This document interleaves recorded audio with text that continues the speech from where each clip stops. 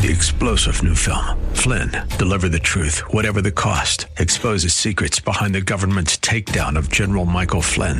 Flynn knew what the intel world had been up to. He ordered the first audit of the use of contractors. This set off alarm bells. He told the truth. He was the most dangerous person for Donald Trump to hire. They had to get rid of Flynn. Flynn, deliver the truth, whatever the cost. Available now. Watch it today. Go to salemnow.com. salemnow.com.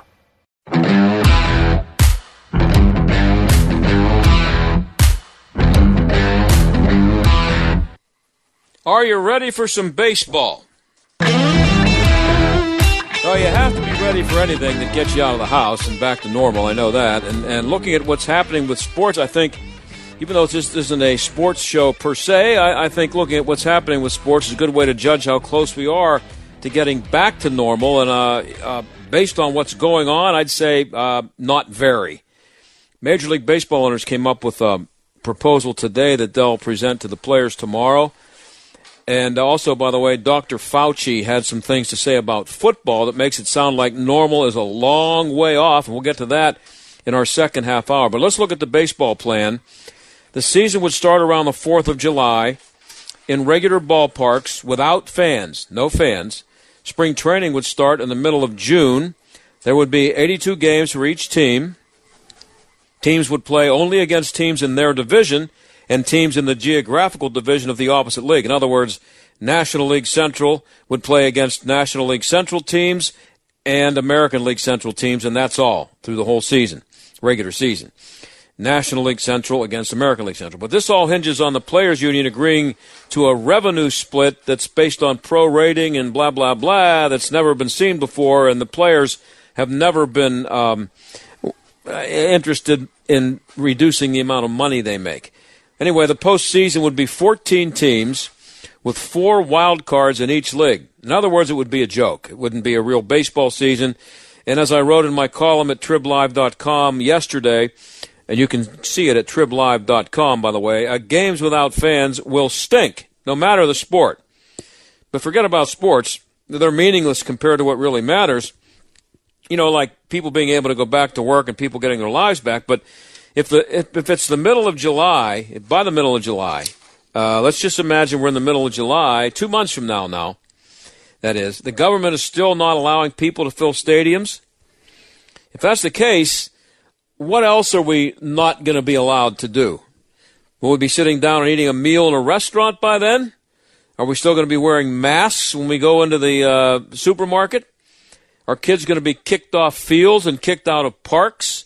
I heard a story just the other day of a bunch of kids being kicked off a field because the neighbors called and they'd seen them playing, and older kids, like teenagers, playing some kind of a game, a pickup game, and somebody called the Gestapo, and they were kicked off the field. And if we're not allowed to fill stadiums in July, when will we be allowed to fill stadiums? What are they waiting for? Weren't we told it was about flattening the curve? What's it about now? I mean, I think the curve is flattening, isn't it? What is it now? Is it eradicating the disease? People just aren't going to put up with this insanity for 2 more months. I can't believe it anyway. I just can't believe they will. And if leagues have to play games with no fans, that will be the least of our problems.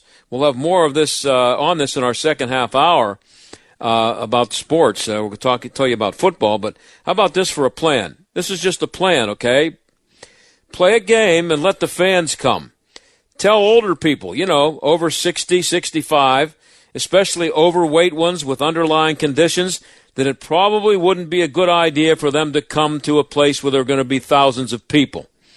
And then tell the people who do show up that it probably wouldn't be a good idea to spend any time with grandma and grandpa for a while after you go to a game. And for that matter, if you're young and you're out there living, a normal life, maybe your grandpa and grandma are going to have to just settle for FaceTime for a while, okay? They're the ones in danger. And the proof of that is what's been happening with nursing homes. And that's where the center of the pandemic is. And that's what we're going to look into when we come back. Nursing homes. Stick around.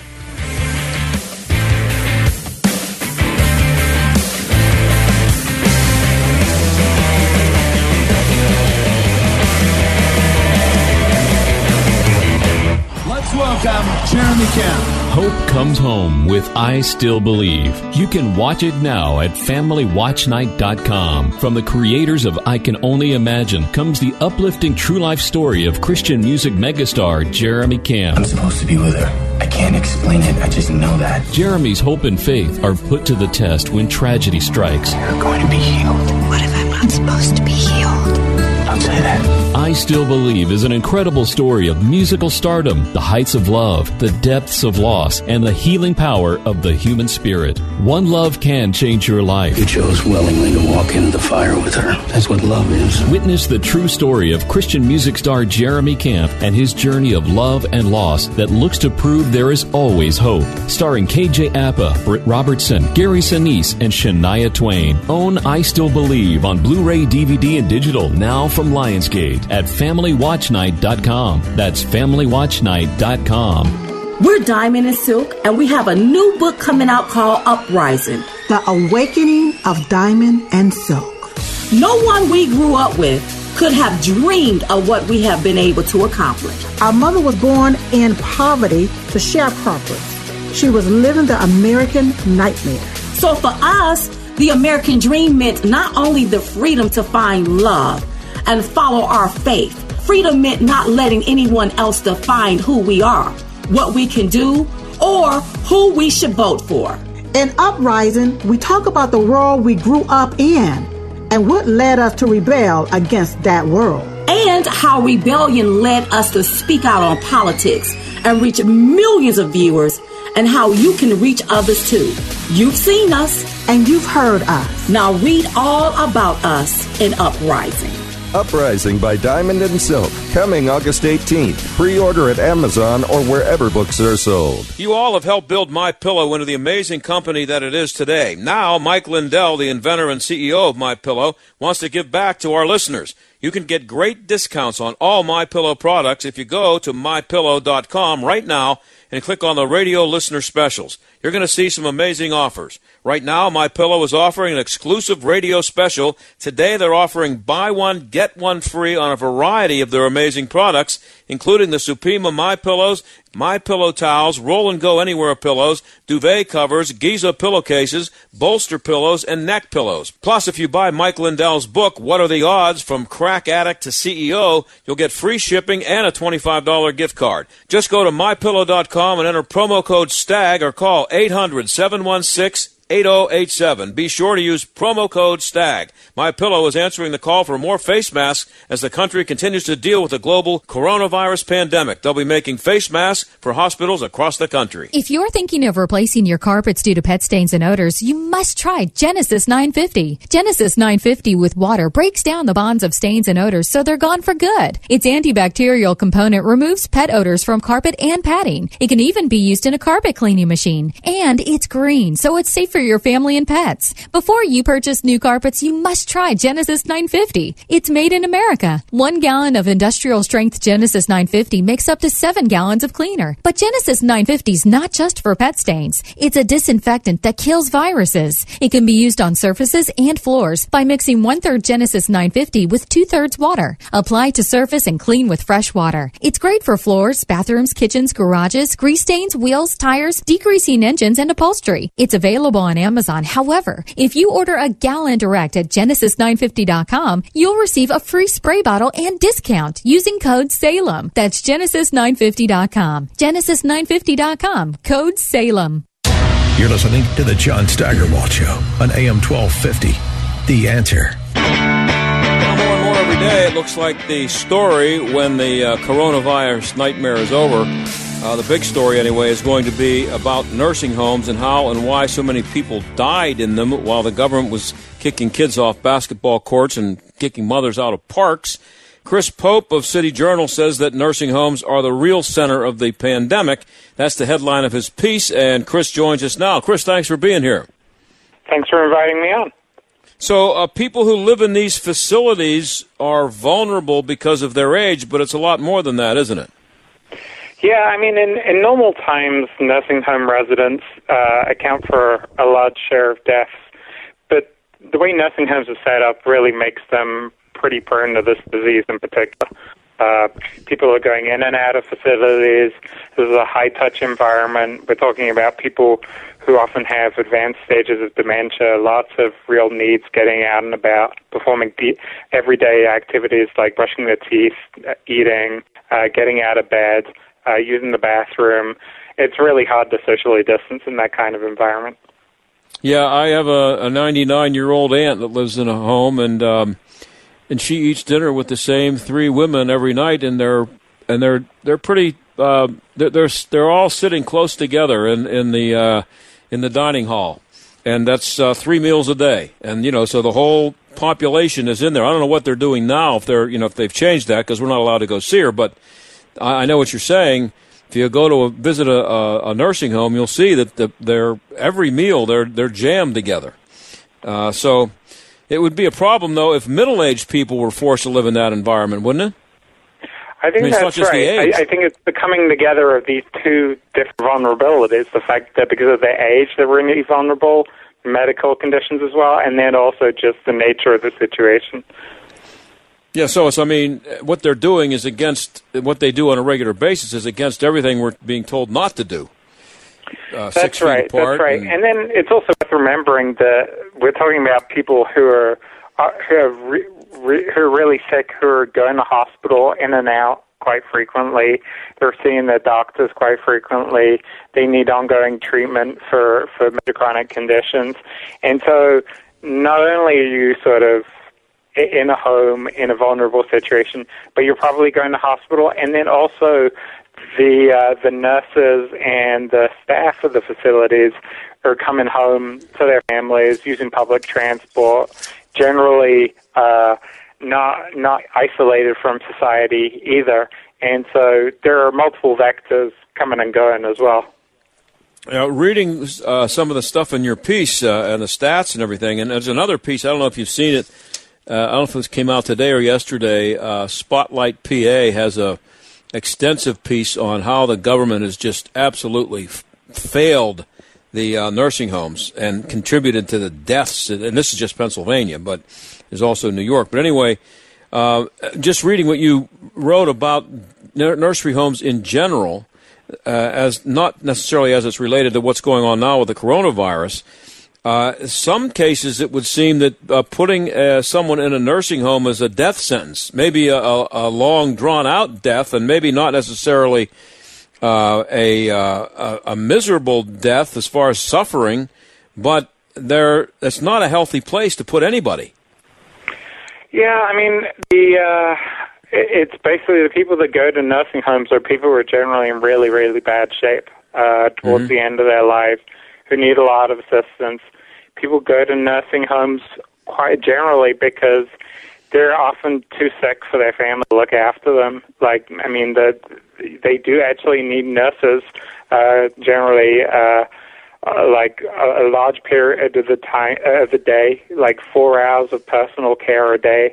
Like, that's really beyond most families, even with the best will in the world, to dedicate that amount of the time to look after an elderly relative, and often taking care of wounds, like giving medication, and dealing with a lot of personal needs that are really quite acute. So, I mean, like, for a large amount of people in nursing homes, they're really in a good situation to begin with. So you would think that health experts would be aware of this, during a pandemic, and would have spent a little bit more energy and money focusing on them instead of some of the other things they're focusing on. As I said at the beginning, that I think that's going to. You can disagree, but just get your take on it. I think. When this is over, that's going to be maybe the number one topic is focus, energy, whether it was misplaced or not, and what happened with the nursing homes. I think that's going to be the big story.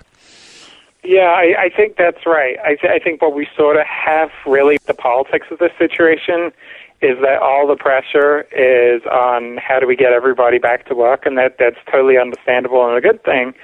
And that kind of thinking about the trade-off between getting everybody back to work and keeping everybody safe has caused us to sort of ignore the nursing homes, because this isn't a population that's going back to work anytime, and so this is almost a side issue from the economy point of view.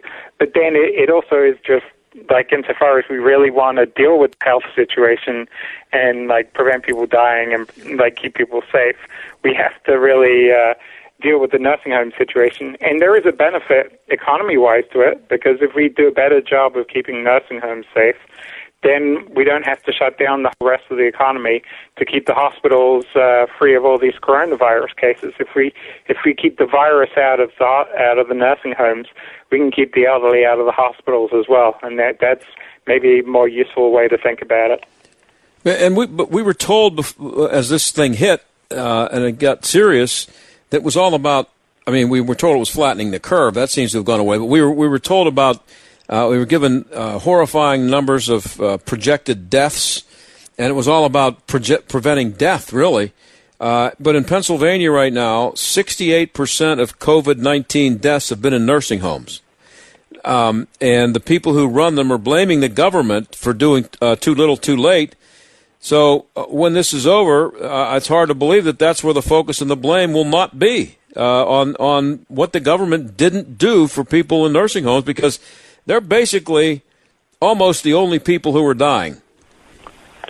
Yeah, I think the interesting thing is there's actually a lot of differences between states in that respect, and I think, so I live in New York, and New York was definitely the state that got blindsided by this, and like a lot of people died in New York that aren't in nursing homes because people didn't know the disease was out there. People weren't like being careful, socially distancing, and taking their own measures to avoid the disease.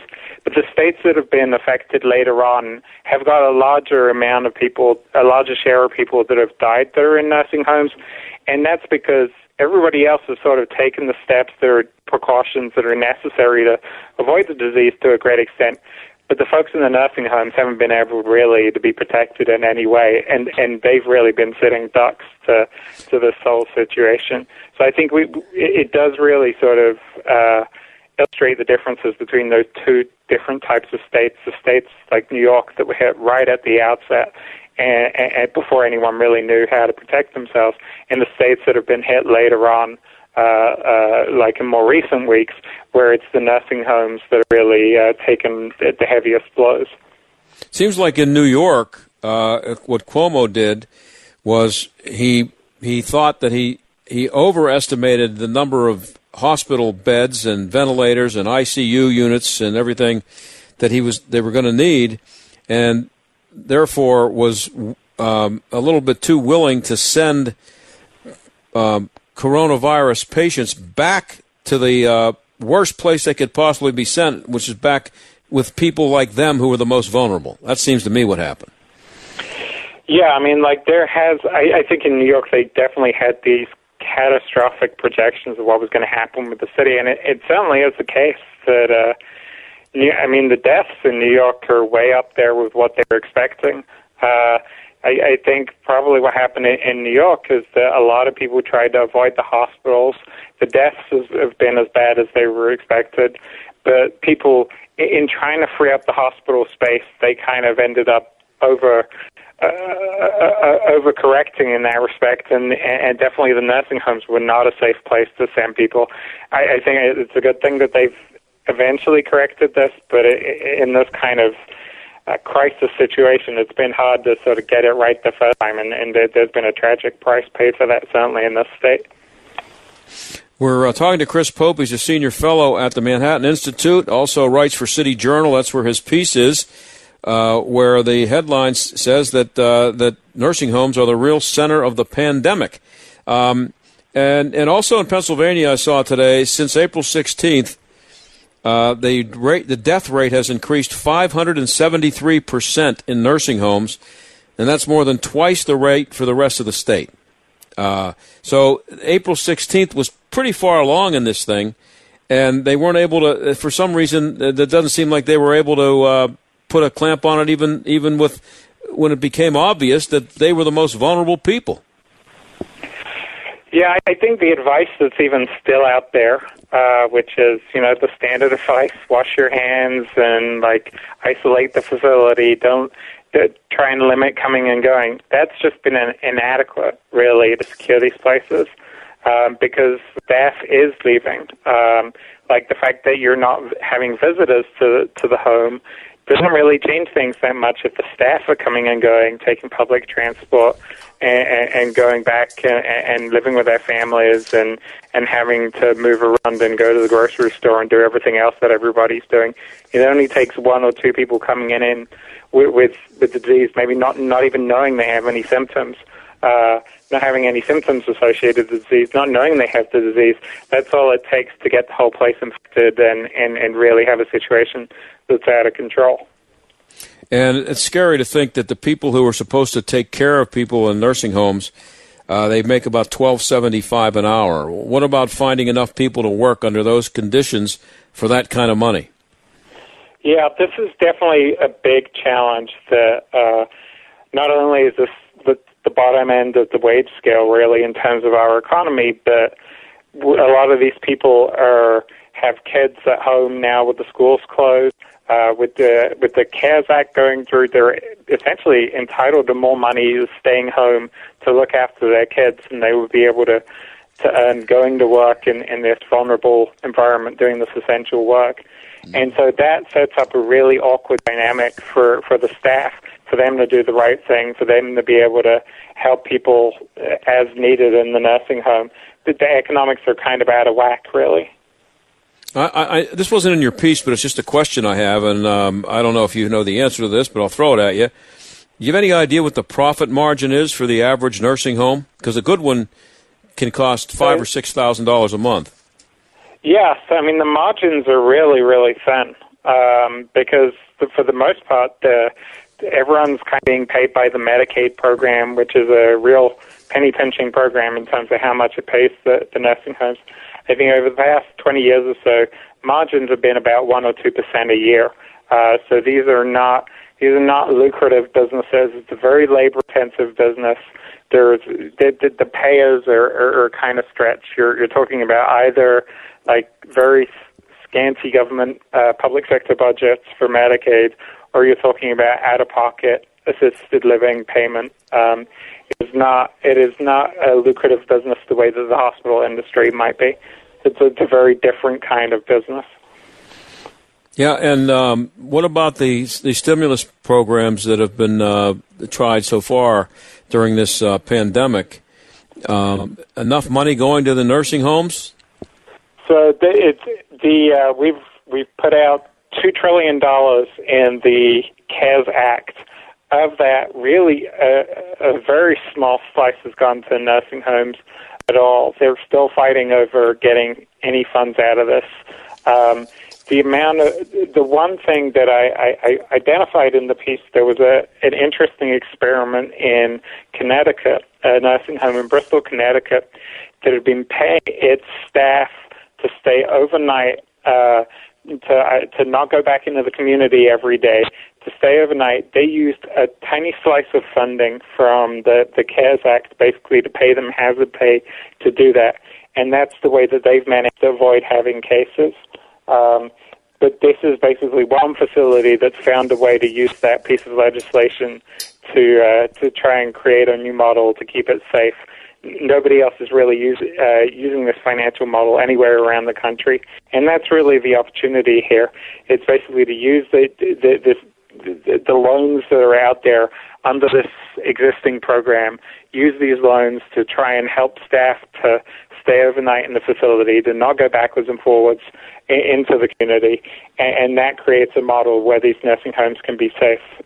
The piece, my conclusion of the piece is really to try and recommend to find a way to have that model expanded so that we can have a similar level of security for nursing homes around the country. Hey, Chris, I'm out of time. Great stuff at City Journal. And Chris Pope, thank you very much. Great speaking with you. Thank you. We'll be right back. With SRN News, I'm John Scott. President Trump is holding a press briefing at the White House to discuss testing for the coronavirus. He says his administration is fighting to protect all Americans. Governor Andrew Cuomo says several regions of upstate New York that have shown progress in taming the coronavirus outbreak are ready to gradually restart economic activity by the end of the week. Cuomo shut down the entire state March 22nd as the New York City area emerged as a global pandemic hotspot, but the outbreak has been less severe in the state's smaller cities and rural areas. The governor said 3 upstate regions have met all the criteria for opening some business activity after May 15th. The Southern Tier, Mohawk Valley, and the Finger Lakes. Major stock indexes erased much of their early losses, ending mixed. The Dow fell 109 points. The Nasdaq gained 71. This is SRN News. Here at Rocket Mortgage and the Rock family of companies, every one of our team members knows a hero. My Uncle Paul, who works long hours at the grocery store to make sure that people can put food on the table. We really want to thank my wife's cousin Marie, who works so hard as a nurse saving others. Thank you for being a hero in our community, Des Marie. To those who leave their homes to keep us safe in ours, we thank you. From the front lines to behind the scenes, we see you. You're essential every day, and today, you're heroes. We're giving families everywhere a little more hope for a healthier tomorrow. We're sending all our love, gratitude, and hope your way. Here's to all of you. We couldn't be more grateful. Thank you so much for everything that you're doing. Yeah, you guys are awesome. Say we miss you, Mama. I just want to say thank you. Thank you. Thank you. If you'd like to thank America's frontline and essential workers with us, visit everyoneknowsahero.com. Quicken Loans, LLC, NMLS number 3030, licensed in 50 states. Each legal entity that identifies themselves as part of the Rock family of companies are separate legal entities with their own governance and management structures. If you're listening to this radio station right now, you're being inundated with information about the coronavirus pandemic. Some of this information is alarming. You need to know now how to protect your family. Every host on this station is here to help. We're here to keep you informed, keep you calm, and most of all, keep you safe. Yeah, there are lots of places to go for information, but there's one place you can always trust. This is it. And we'll never be in lockdown. AM 1250, The Answer. Do you or your business have financial problems? Are you overwhelmed with debt? Then call me, Attorney Dennis Spire, at 412-471-7675. My legal practice concentrates on bankruptcy law, debtor rights, and tax matters. I have over 30 years' experience as a former United States Department of Justice bankruptcy attorney and lawyer in private practice. I have represented thousands of cases faced with financial problems and lawsuits. Reorganize and get a fresh start. Call 412-471-7675 or visit my website at DennisSpira.com. This is John Samick, owner of Service Master of Greater Pittsburgh. All of our cleaning and disinfection services use hospital-grade, EPA-registered products. Contact us to provide peace of mind for your employees. Demand the yellow van. Call Service Master. This is John Samick, owner of Service Master Greater Pittsburgh. Our specialty cleaning services can provide the peace of mind your customers and employers need as your business reopens. Demand the yellow van. Call Service Master Greater Pittsburgh and schedule a consultation today. This is Dennis Prager, and my friends, they're at it again. The left is doing its best to silence ideas it doesn't like. Hollywood does not want you to see my film, No Safe Spaces, which is why you won't see it on Netflix or Amazon Prime. But now you can watch No Safe Spaces for a limited time at nosafespaces.com. It's time to fight back and protect freedom in America. See No Safe Spaces. It is a great film starring me and Adam Carolla. Go to nosafespaces.com. AM 1250 and FM 92.5. The Answer. WPGP Pittsburgh. A division of Salem Media Group. Listen on the Answer mobile app, smart speakers, TuneIn, iHeart, or radio.com. Stuck in traffic? We've got the answer. Finally, seeing some improvement on the Parkway East with that crash outbound at the Squirrel Hill Tunnel at the Tunnel Plaza. We're now down to just about a minute or so delay from Beechwood Boulevard on up. Now, Bigelow Boulevard in Oakland, that's shut down with construction between Forbes and Fifth Avenues. Road work on the westbound turnpike in the right lane between Cranberry and Beaver Valley. Mount Washington Wabash Tunnel, that's shut down till further notice. That's a look at traffic. I'm Jenny Robinson. AM 1250, The Answer. Weather. Record-breaking low temperatures tonight. A shower in spots early, otherwise cloudy and cold, with the temperature breaking the record 33, last reached in 1976. Low tonight, 32. Breezy and cool tomorrow with clouds and sun, high 51. Wednesday, turning out mostly sunny, high Wednesday, 58. With your AccuWeather forecast, I'm Brian May. This is the John Steigerwald Show on AM 1250 and FM 92.5. The Answer. I told you at the top of the show about the plan that the baseball owners came up with today, and it includes games played in home ballparks without fans. Now, I get that people are going to be so starved for sports that they'll watch, and I get why people say it's better than nothing, but I think it's going to stink. You need fans, and I don't even want to think about what kind of a mood people are going to be in if after 2 more months of this insanity, we're still being told that we're not allowed to go to a game. And what we're hearing about sports should tell us what to expect. As I said at the top of the show, this is a pretty good way to measure where we are and where we are expected to be based on what these leagues are planning and what the government and what the health officials are saying teams may or may not be allowed to do. But what we're hearing about sports should tell us what to expect. But does that mean if there's no fans at sports, does that mean no concerts, no movies? And let's what about sports without fans? The NHL is still, I don't know what their final plan is or if they have one yet, but they're still talking about finishing the 2019-20 regular season this summer, and then having playoffs and a Stanley Cup champion, and then starting the 2020-2021 season sometime in December.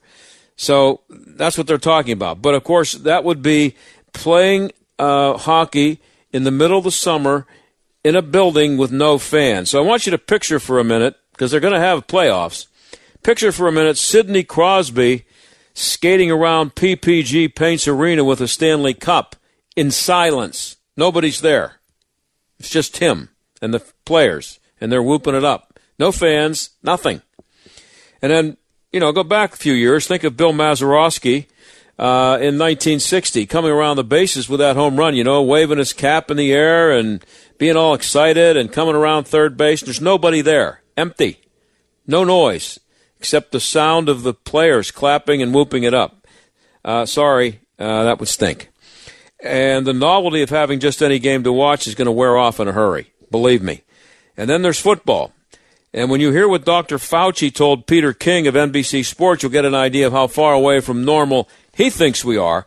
This is what Dr. King got out of Peter King got out of Dr. Fauci. He said, Fauci told him, football, quote, presents the perfect setup for spreading. But some games might even feature fans in the stadiums. He says they'll have some version of a football season. Some games might even feature fans in stadiums, but don't get too excited about that. Because what he says is that the virus will make the decision for us. He says, this is Dr. Fauci now. Suppose you test a team of 53 players on a Saturday night, and 4 are positive. That's what King asked Fauci. Is there a level at which, and then before King could even finish the question, Fauci interjected, you got a problem there. You know why? This is Fauci speaking now. Because it's likely that if 4 of them are positive and they've been hanging around together, that the other ones that are negative are really positive. The infectious disease expert explained, quote, if you have one outlier, only one player testing positive, I think you might get away. But once you wind up having a situation where it looks like it's spread within a team, you got a real problem. You got to shut down. Now, just think about it. This is the guy who's advising everybody. And this is what he just said about football. So if you're thinking, you're getting excited because the NFL released its schedule last week, and you're picturing this yourself watching a Steeler game with fans in the stadium. When ESPN did their show talking about the schedule, they talked about the electric atmosphere that would be on a Thanksgiving Day in Pittsburgh between the Steelers and the Ravens. That's on the schedule. How electric would it be with nobody in the building? What exactly does he mean by shut it down? Quarantine the team. That's what King says. The next 2 games for that team are postponed. That would be life in the NFL in 2020. So you got that? 1 player tests positive. 1 out of 53 players test positive, and you have to quarantine the team. The next 2 games for that team are postponed. Let me tell you what that translates to. No football. You can't have a schedule where one team is getting ready to play a game and they have to be their next two games have to be postponed while the rest of the league continues. You can't do it. It's just insanity. Now, this is Fauci again. I think it's feasible that negative testing players could play in an empty stadium. There will be a virus out there, and you will know your players are negative at the time they step onto the field. So it's possible that negative testing players could play at an empty stadium. So you have all 53 players have to be negative on both teams. Then they would play at an empty stadium. You looking forward to that? You think that? What do you think the chances are of that happening? And by the way, college football has 85 players on a team. This is more of, from Fauci and King. And unlike some other sports where the real problem would be all the fans, plus thus fanless events would mostly do the trick, the close contact nature of football makes it particularly problematic, according to Fauci. Here's what he said about the game of football. He said, this is a respiratory virus, so it's going to be spread by shedding virus. The problem with virus shedding is that if I have it in my nasal pharynx and it sheds and I wipe my hand against my nose, now it's on my hand. You see, then I touch my chest or my thigh, then it's on my chest or my thigh for at least a few hours.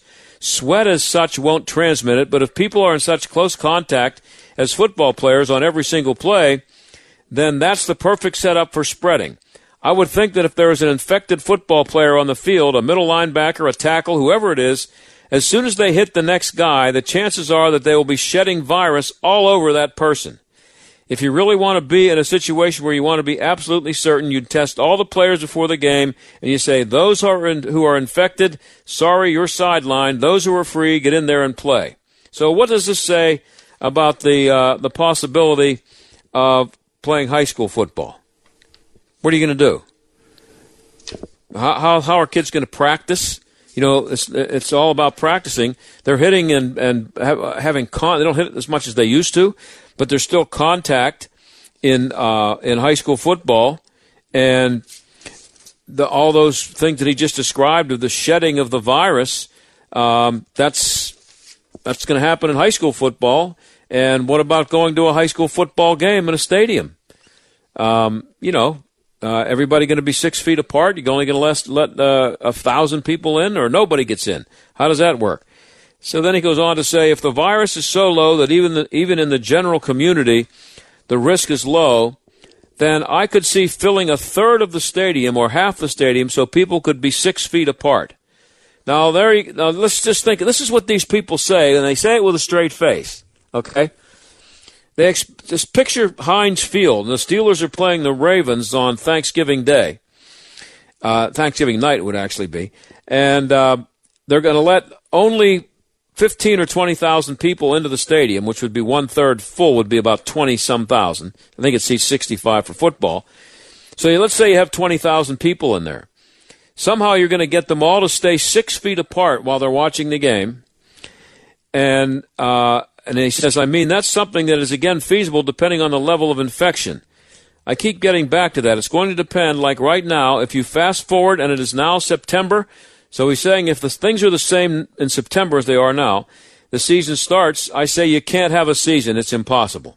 So he's saying if it's the same as it is now in September, impossible to have a football season. Now, I don't know if what the chances are of it being the same, but he's not exactly the most optimistic guy when it comes to this stuff. I don't know what he's saying about that, but what he's saying is if that is like it is now, if it is as it is now with the virus, impossible to have a football season. Remember now, that's an NFL season, that's a Pitt season, that's a Penn State season, that's an Edinburgh, Clarion, Slippery Rock, Robert Morris, Duquesne season.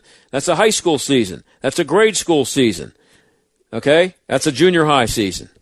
He says, there's too much infection out there. It doesn't matter what you do.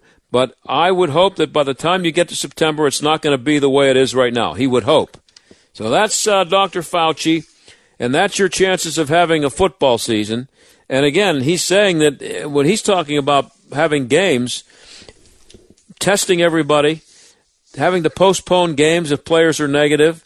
Remember, there has training camp before you have a season. There have to be exhibition games. At least maybe they would curtail the number of them. They would limit the number of them. Maybe instead of 4, there would be 2 or only 1. I don't know. But there has to be some kind of a training camp. There has to be practice.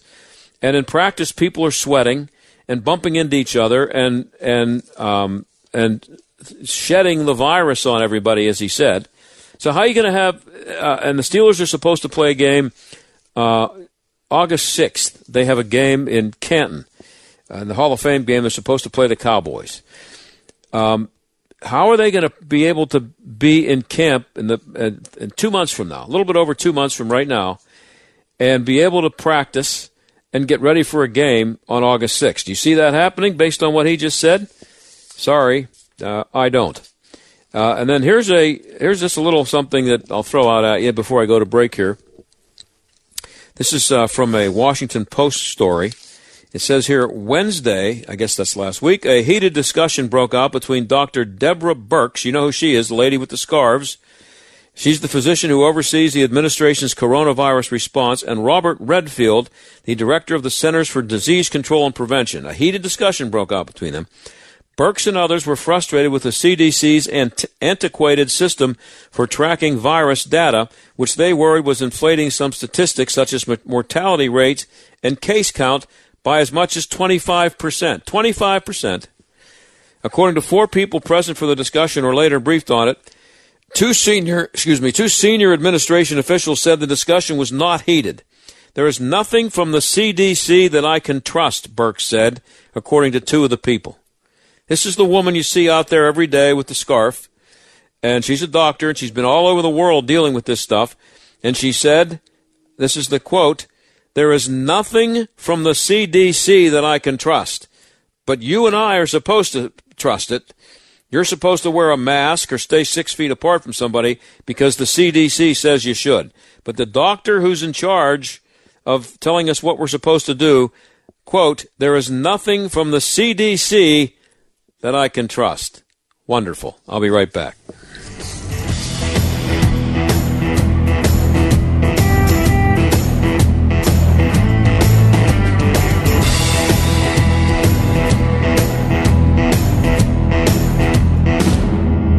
Well, we're all spending more time at home these days, but somehow the wind and the rain didn't get the memo about shelter in place. This is John Steigerwald with some great news from Windows R Us Pittsburgh. They've been granted a waiver by the governor to handle any emergency repairs outside your home. If you've had damage to your roof, gutters, siding, or windows, Windows R Us Pittsburgh can still answer the call. And everything will be handled in strict compliance with the government's social distancing guidelines to keep your family and their employees safe. You may be eligible for free repair or replacement with the area's premier exterior replacement company with over 50 years of home remodeling experience. Visit WindowsRUsPittsburgh.com for a free inspection from one of their highly trained appraisers. For a no-pressure approach with no hidden fees and one of the fastest turnaround times in the industry, a company who will never skip town when it comes to honoring their warranty. WindowsRUsPittsburgh.com. That's WindowsRUsPittsburgh.com. The coronavirus pandemic has caused a lot of chaos lately. But something good that's come from it all is that Americans are waking up to the fact that we make too many things overseas and are reliant on China and other nations for the products that we need most. Enough is enough. Authentically American is a veteran-owned, patriotic, made-in-USA apparel company. They produce the highest quality apparel you can find, and it's all American-made. While other companies are waiting for their supplies to come in from Asia, Authentically American is still going strong, putting our neighbors to work every day. They also give 10% of every purchase to charities that support our veterans and their families. Use code SALEMPittsburgh to get 10% off your entire purchase. Don't spend one more dime on products made overseas. If every American spent an extra $3.33 on U.S.-made goods, it would create almost 10,000 new jobs in this country. Shop at authenticallyamerican.us and use promo code SALEMPittsburgh to take 10% off your entire purchase. That's promo code SALEMPittsburgh.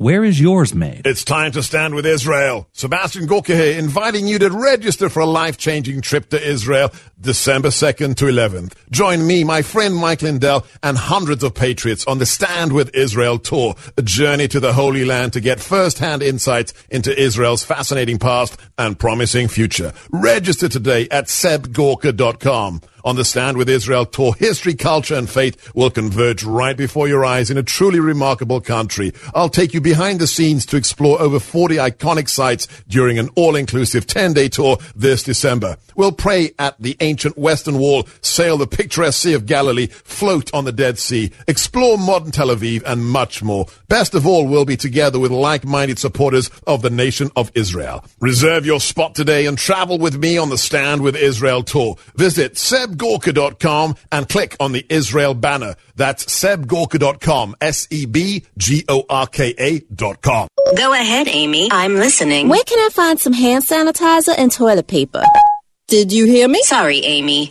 I'm a bit under the weather these days. How can that be? I've been practicing my social distancing. Are you kidding? There's no way I can keep 6 feet away from you. Whatever your hands touch ends up growing all over me. That makes sense. Keeping my phone clean is just as important as washing my hands. Will you please do me a favor and finally get me a phone soap? Without one, I'm afraid it's only a matter of time before I get you sick, too. Phone soap is the clinically proven and EPA-certified way to clean your phone, watches, and whatever else fits inside. In 10 minutes or less, phone soap cleans using UV light, so it won't damage your screen like liquids or chemicals. Phone soap safely kills 99.99% of all germs and bacteria, including the cold and flu virus. It's trusted and used by healthcare professionals everywhere. Demand for phone soap is at an all-time high. Go to phonesoap.com and use the code GERMS to secure a spot on our pre-order list and receive free shipping. Go to phonesoap.com. Phonesoap.com today. Warning, listening to this program may expose you to toxic masculinity. The John Steigerwald Show on AM 1250.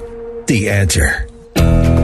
Here's an interesting piece of copy that I came across. It's from the Dauphin County Board Chairman. His name is Jeff Hasty or Haste, H-A-S-T-E. Don't know the pronunciation. It's a message that he released, and it says, "To the people of Pennsylvania, enough is enough. It is time to reopen the Commonwealth of Pennsylvania and return our state to the people as prescribed by our Constitution and not run it as a dictatorship." So he goes on to say, talk about the situation in Dauphin County. He says, and this is the board chairman writing this. "In Dauphin County, our healthcare systems and hospitals sprang into action and prepared for the worst. Overall, the worst did not come. Some of our facilities had more than 40% of their beds empty, not performing routine procedures. As of this writing, 48% of our 141 ventilators are in use. 4% are in use for COVID-19, 6 for COVID-19 related cases, 44% for non-COVID-19 cases, and 52% are not in use. So clearly our ventilators are not maxed out." Then he goes on, "Let's put some of the numbers in perspective. Since Governor Wolf and Health Secretary Levine say decisions will be, quote, data-driven. As of this writing, Pennsylvania has a total of 54,238 cases, or 0.4% of the state's population. Dauphin County has 764 cases, or 0.274% of our population. Pennsylvania has 3,616 deaths, or 0.028% of the population. Dauphin County has 29 deaths, or 0.0105% of our county's population. And here in Dauphin County, 192, 25% of the 764 cases are in nursing homes, while 24, that's 65% of our coronavirus deaths are in nursing homes. If you remove the nursing homes cases from the equation, 0.2% of the county's general population has tested positive. 0.2%. Not 20%, not 2%, but 0.2%. So that's the county commissioner, board of county commissioners, chairman of the board of the county, whatever it is, in Dauphin County. But Dauphin County, by the way, happens to be where the city of Harrisburg is located. I think there's some pretty interesting proclamations coming out of Harrisburg lately. So I only have a minute or two left here. I don't know which one of these I want to do first. This is a sports one. I'll do the. Oh, I got 2.5. I'll see if I see if I have time for this. This is. we've talked about this a lot. A case in Connecticut where two biological males running as females set all kinds of state records and really did some serious damage to some high school girls who wanted to get scholarships and worked really hard to become the best in track. And these two males actually won everything. But so they're suing. And the suit's been going on for a while. We've had the people on from Alliance Defending Freedom who's defending these girls. But the judge there says is that these in the process of seeing this case and overseeing this case, he's told that they're not allowed to refer to the males who dominated them in track as males. Not allowed to. They have to refer to them as transgender females rather than as males. That's one bit of stupidity out there. They're not allowed to refer to them as males, even though they are running as males, and they look very much like males when they run. That's one. Here's one that is actually dumber. It's just not sports-related. Women are forced by courts to refer to rapists' preferred pronouns. This is in the UK. So when women are attacked and raped by a transgender woman, which is a man, they are not allowed to refer to the person who attacked them in the proceedings. During the proceedings, they cannot refer to them as a man. They have to refer to this person with the pronoun that this person who is accused of raping them would like to be referred to. And if you don't, the judge is going to disqualify you or not treat you as well as he might if you refer to them as the person who raped you. You're a woman as a she. This is where we are on the planet Earth in 2020.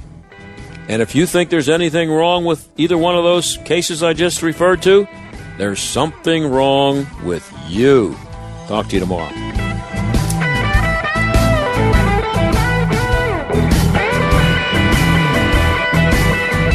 The John Steigerwald Show is a production of The Answer Pittsburgh and Salem Media Group.